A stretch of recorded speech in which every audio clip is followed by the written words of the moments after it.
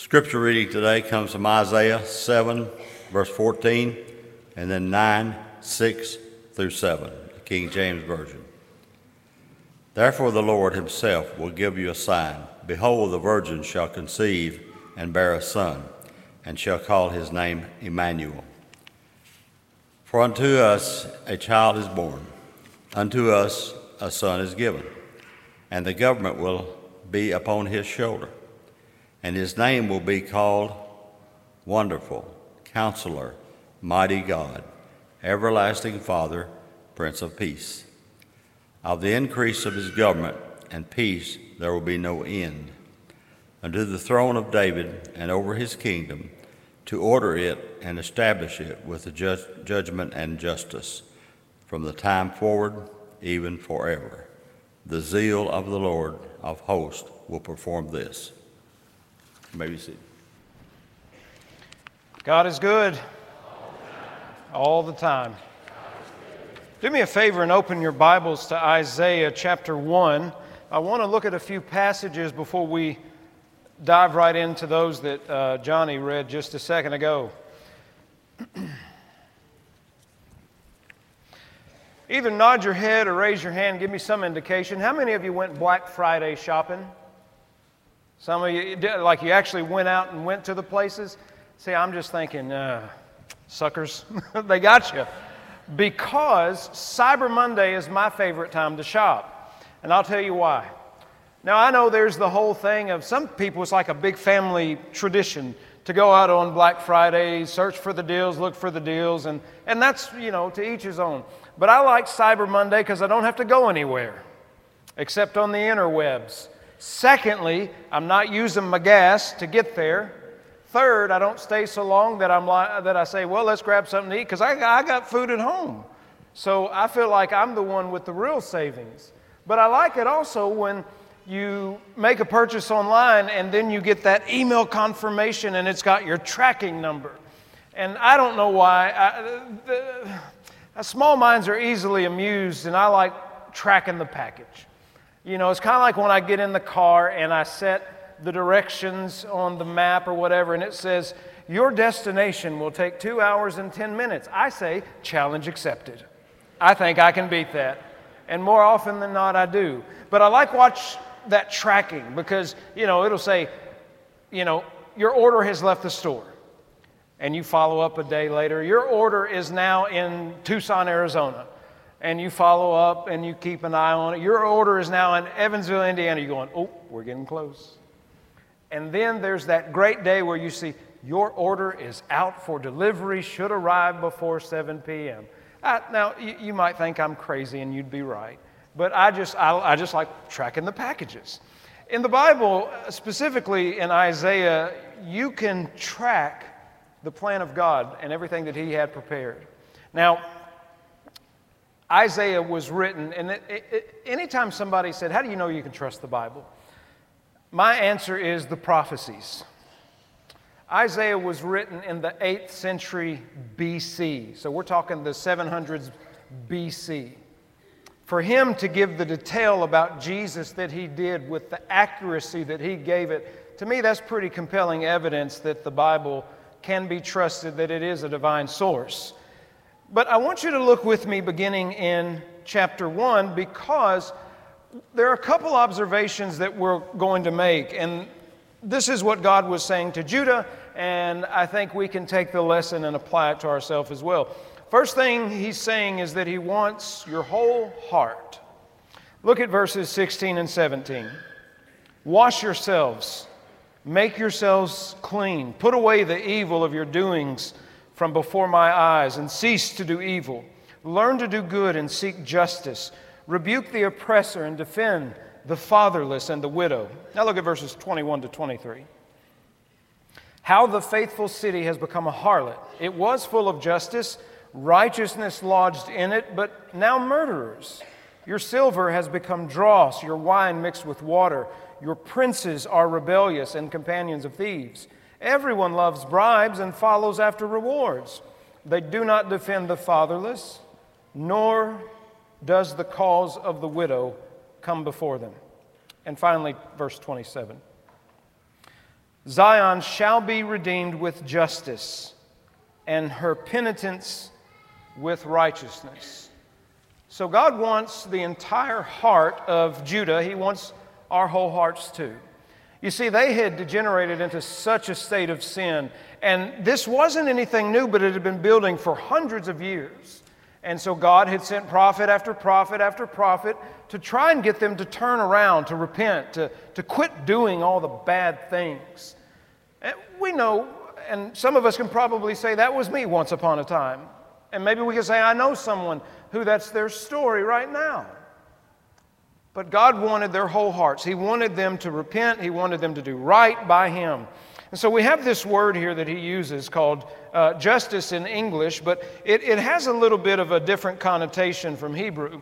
Mishpat is the Hebrew term. I'm sure you'll all remember that. There will be a test later.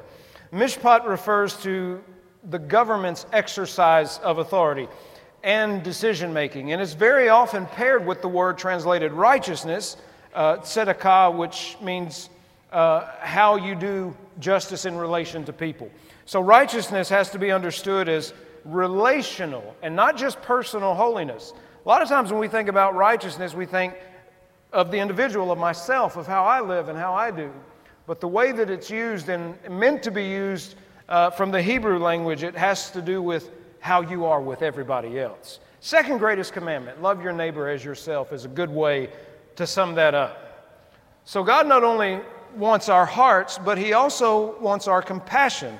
Look at chapter 3, verses 13 through 28 with me. I know this is a pretty good passage that we're going to read, but hang with me if you would, please. Isaiah 3, verse 13. The Lord stands up to plead and stands to judge the people. The Lord will enter into judgment with the elders of His people and His princes. For you have eaten up the vineyard, the plunder of the poor is in your house. What do you mean by crushing my people and grinding the faces of the poor, says the Lord of hosts? Moreover, the Lord says, because the daughters of Zion are haughty and walk with outstretched necks and wanton eyes, walking and menacing as they go, making a jingling with their feet. He's talking about ankle jewelry.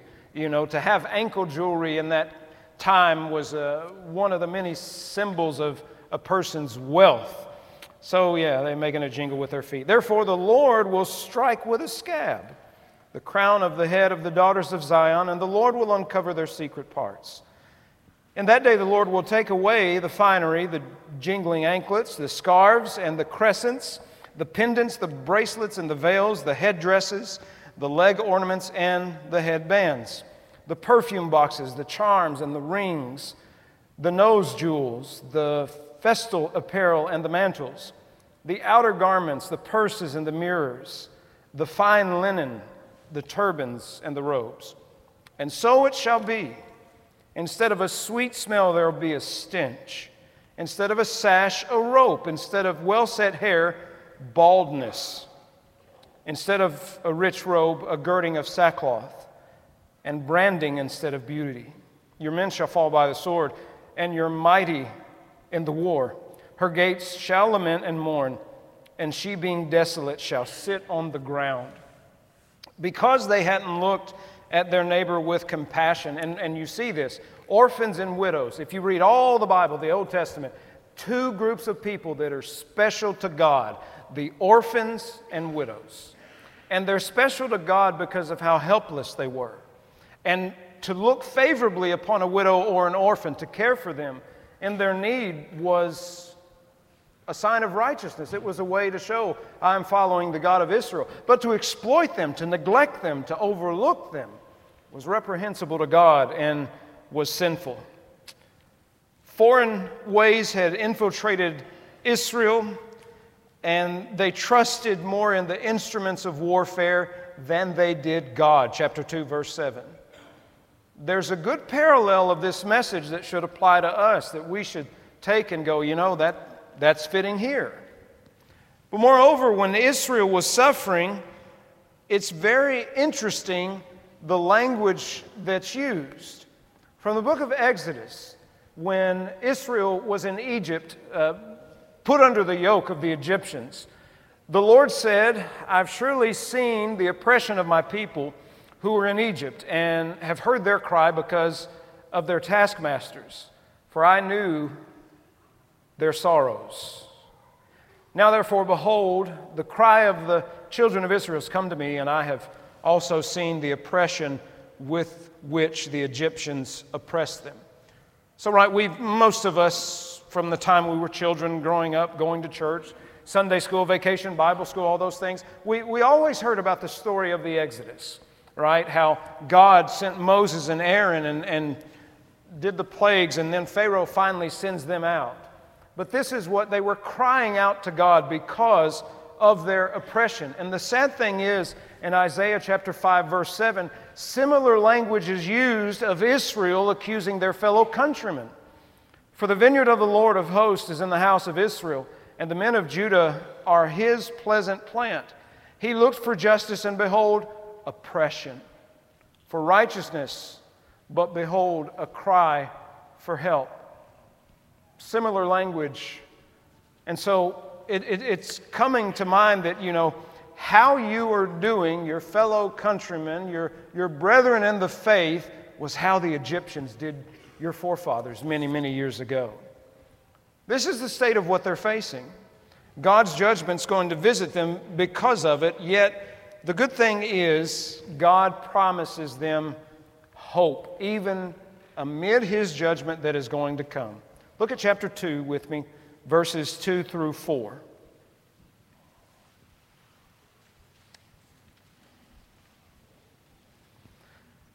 Now it shall come to pass in the latter days that the mountain of the Lord's house shall be established on the top of the mountains, and shall be exalted above the hills, and all nations shall flow to it. Many people shall come and say, Come, let us go up to the mountain of the Lord, to the house of the God of Jacob. He'll teach us His ways, and we shall walk in His paths. For out of Zion shall go forth the law and the word of the Lord from Jerusalem. He shall judge between the nations and rebuke many people. They shall beat their swords into plowshares and their spears into pruning hooks. Nation shall not lift up sword against nation, neither shall they learn war anymore. Sometimes people read prophecies of the Old Testament and say, well, that's not how God worked it out, because you don't have this level of peace that is promised in the prophets. But there's a way to properly read it, and there's a way to misread it. For out of Zion, that's Jerusalem, that holy hill where the temple once stood, that's where the law would go. And you read the book of Acts, and the apostles were in the temple daily teaching the good news of Jesus Christ. For the longest time, Christians did not engage in warfare. The first few centuries, they didn't do it. And historians or Christian theologians of those early centuries actually said that their prayers were more effective than actually taking up arms. So you had a period where all the nations, you think about the church. Most of us, I guess, maybe with a few exceptions, are born and raised here in the good old United States. But think about when we have Brother Don Iverson come and talk to us. He talks to us about our brothers and sisters in India. And then you have a group that goes to Haiti where we have brothers and sisters as well. Christians are in every nation, and as the body of Christ, as the people of God, we do not train in warfare. Not as a body, not as a group. Because we follow the way of peace. So now we get to this passage that Johnny read a second ago, chapter 7, verse 14. One of my most favorite classes that I took when I was learning to be a minister and studying the Bible and all was a class that a dear teacher, Tom Holland, some of you know him, he taught. It's called The Gospel According to Isaiah. And we went through the book of Isaiah, and he pointed out the various passages that were pointing ahead to Jesus and the church and the like. But when you get to chapter 7, here's the history of that. King Ahaz is the king, and by the time of these events, Israel has allied with Syria to make war against Jerusalem. You go, that doesn't make sense. Well, the northern part of Israel consisted of those 10 tribes. In the southern part of Israel was Judah and Benjamin, just 2 tribes. They each had their own kings. And having their own kings, they were 2 separate kingdoms. And so Israel was waging war against her kinsmen to the south and had allied with Syria. Now the king of Assyria, 2 different countries, Syria, Assyria. Confusing, I know, right? Like reading the genealogies of the Bible. But the king of Assyria had chipped away at Israel's, the northern kingdom's territories. And so they believed that if they made this alliance with Syria, that it would help them keep the Assyrians away. Try not to fall asleep. I see the eyelids getting heavy. Just bear with me and we'll move on. Israel and Syria go to war against Jerusalem, so Ahaz requests the help of the Assyrians. I need to draw a map. That's a lot of things to remember. But anyway, by doing this, he's demonstrating a lack of faith in God. By allying with a foreign power, he believes that's where the strength will lie rather than trusting in the Lord and following the Lord's ways, as we all should. But their goal, Israel and Syria, was to install a puppet king in Jerusalem, someone they could manipulate, someone that they could bolster, someone that they could impose their will. So when you get to Isaiah chapter 7, back up to verse 10, Isaiah has gone to the king and he's telling the king that he needs to have faith in God. He doesn't need this alliance because God is the one who will deliver. Verse 10, moreover, the Lord spoke again to Ahaz, saying, ask a sign for yourself from the Lord your God. Ask it either in the depth or in the height above. Now stop. This and one other place in the Old Testament are the only 2 places that I can think of. The other one's in Malachi. And in Malachi, God says, test me now in this. No other places does God ever say, test me or ask a sign of me. Essentially, the prophet has gone to the king with the word of the Lord, and God is saying, I will convince you. You tell me what you need so that I can convince you. Ask a sign. And look at his reply. Ahaz says, I will not ask, nor will I test the Lord. Okay. Remember, Jesus used the passage to that effect when he was tempted in the wilderness. You shall not put the Lord your God to the test. So maybe Ahaz, as misguided as he is, he's like, well, I know this scripture, so I'm not going to test the Lord. Well, then he said, hear now, O house of David, is it a small thing for you to weary men, but will you weary my God also? Therefore, the Lord himself will give you a sign. Behold, the virgin shall conceive and bear a son, and shall call his name Emmanuel.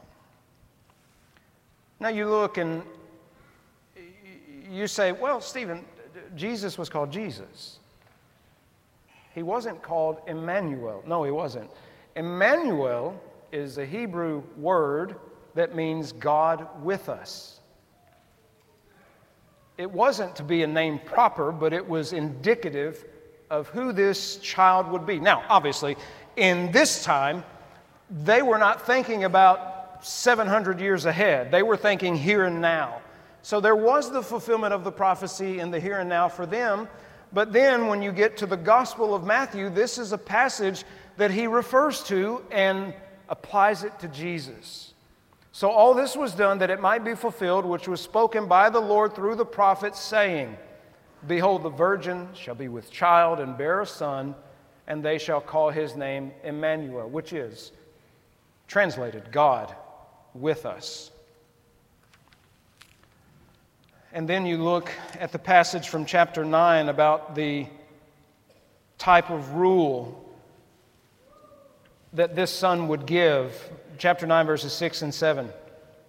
Now, I don't know if you have ever been to a performance of Handel's Messiah. Every time I read this passage, I'm reading it as they sing it. Derek, I'm sure you've heard it. You get to that one part, wonderful Counselor, mighty God. It's very beautiful. I'm not going to make you suffer, but if you ever get a chance to go to a performance of Handel's Messiah, really pay attention to what they're singing, because they're essentially singing a lot of Isaiah. For unto us a child is born, unto us a son is given, and the government will be upon his shoulder, and his name will be called Wonderful, Counselor, Mighty God, Everlasting Father, Prince of Peace. Raymond, I was afraid you were going to preach my sermon for me when you went to Ephesians 2, but it actually is very complimentary. I was sitting there going, oh, Lord, here we go. I would have gotten up and said, well, I don't have to preach a sermon because Raymond stole it. But no, it actually complements it very well. The Prince of Peace. Of the increase of his government and peace, there will be no end. Upon the throne of David and over his kingdom, to order it and establish it with judgment and justice from that time forward, even forever. For the zeal of the Lord of hosts will perform this. Now again, if you read this historically in its context, you say, well, you know, that didn't happen for them, but actually it did, but it was short-lived. But the language is used here in verse 6, unto us. It's plural language. For Israel, for us. And this is pointing us to a child that was born some 2,000 years ago. And those inspired authors of our Bible, of the New Testament, saw that and they said, here, let me draw your attention to this. He came not as a mighty king with the armies of God, but he came as a child. Not born in a palace, but born in stables. Not of an aristocratic or royal family per se, but of a common girl who was betrothed and who everybody was whispering about because she was pregnant, but it was not her betrothed's child.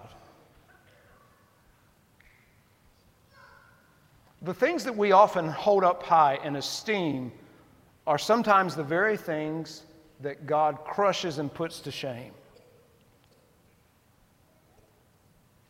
You know, if you look at all the apostles, you would think, surely God would have chosen the most educated.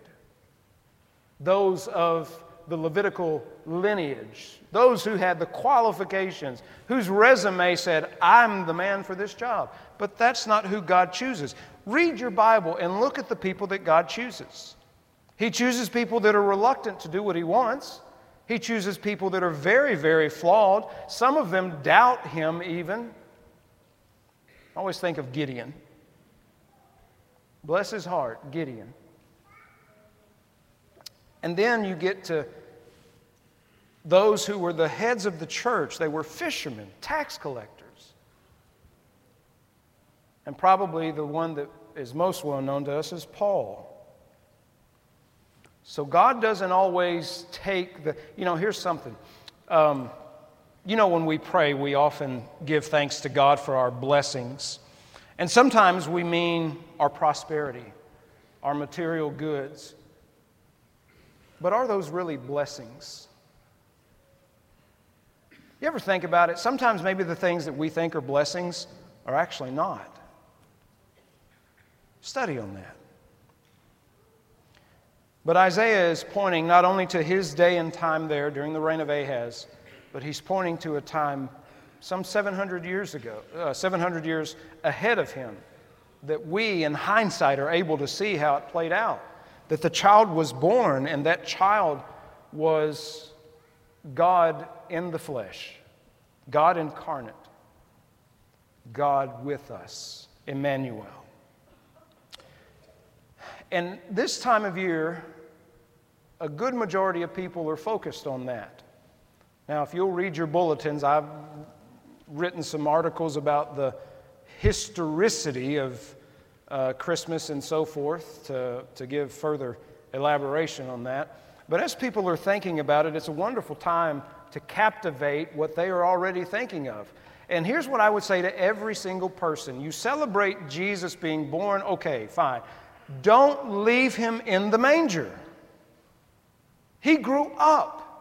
He was baptized by John the Baptist in the River Jordan, and for 3 years He walked among all humanity there in Israel and in Galilee, working wonders and miracles, encountering various different people from backgrounds. And everyone that He went to received him and thought, I can't believe he's come to me. And those that rejected him were the ones that we might have thought he would have gone to first. But he did that ministry in order to show that the kingdom of God was coming upon the world. And then he subjected himself to one of the most horrific events. People have asked me before, Stephen, why do bad things happen? Or why am I made to suffer? Go through this. Something along those lines. And there's really no logical explanation other than to say that we live in a sinful, fallen world. And not everybody is going to do the right thing by God. But also, I like to remind folks, the hatred, the evil, the grabbing for power of humanity, the willingness to kill. God came to this earth as Jesus and said, I will take it all upon myself. I will take your hatred. I will take your vitriol. I will take your murder, your capital punishment, your false accusations. I will take it all upon myself and subject myself to that and die on the cross for your sins. And he did just that. The song that Derek led recently, a few songs back, speaking of our voice being among the scoffers. Truer words were never spoken. And so now that Jesus has given that sacrifice and rose from the grave, he does give us something very remarkable. Peace I leave with you, he said to his disciples. My peace I give to you. Not as the world gives to you do I give to you. Let not your hearts be troubled, neither let it be afraid.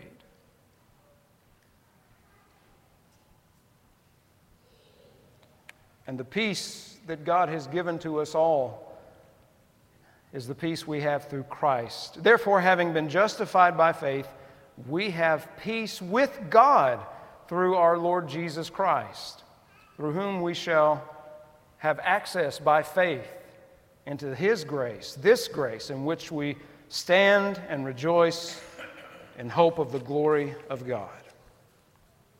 Now we're going to get ready and stand and sing. And as always, it's a time if anyone wishes to publicly respond either to obey the gospel or to ask for prayers of the church, you can come to the front. You'll have an elder over there, one right there, and I'll be somewhere down here. We'll minister to whatever your need is. But I definitely want you, if you haven't, to obey the gospel.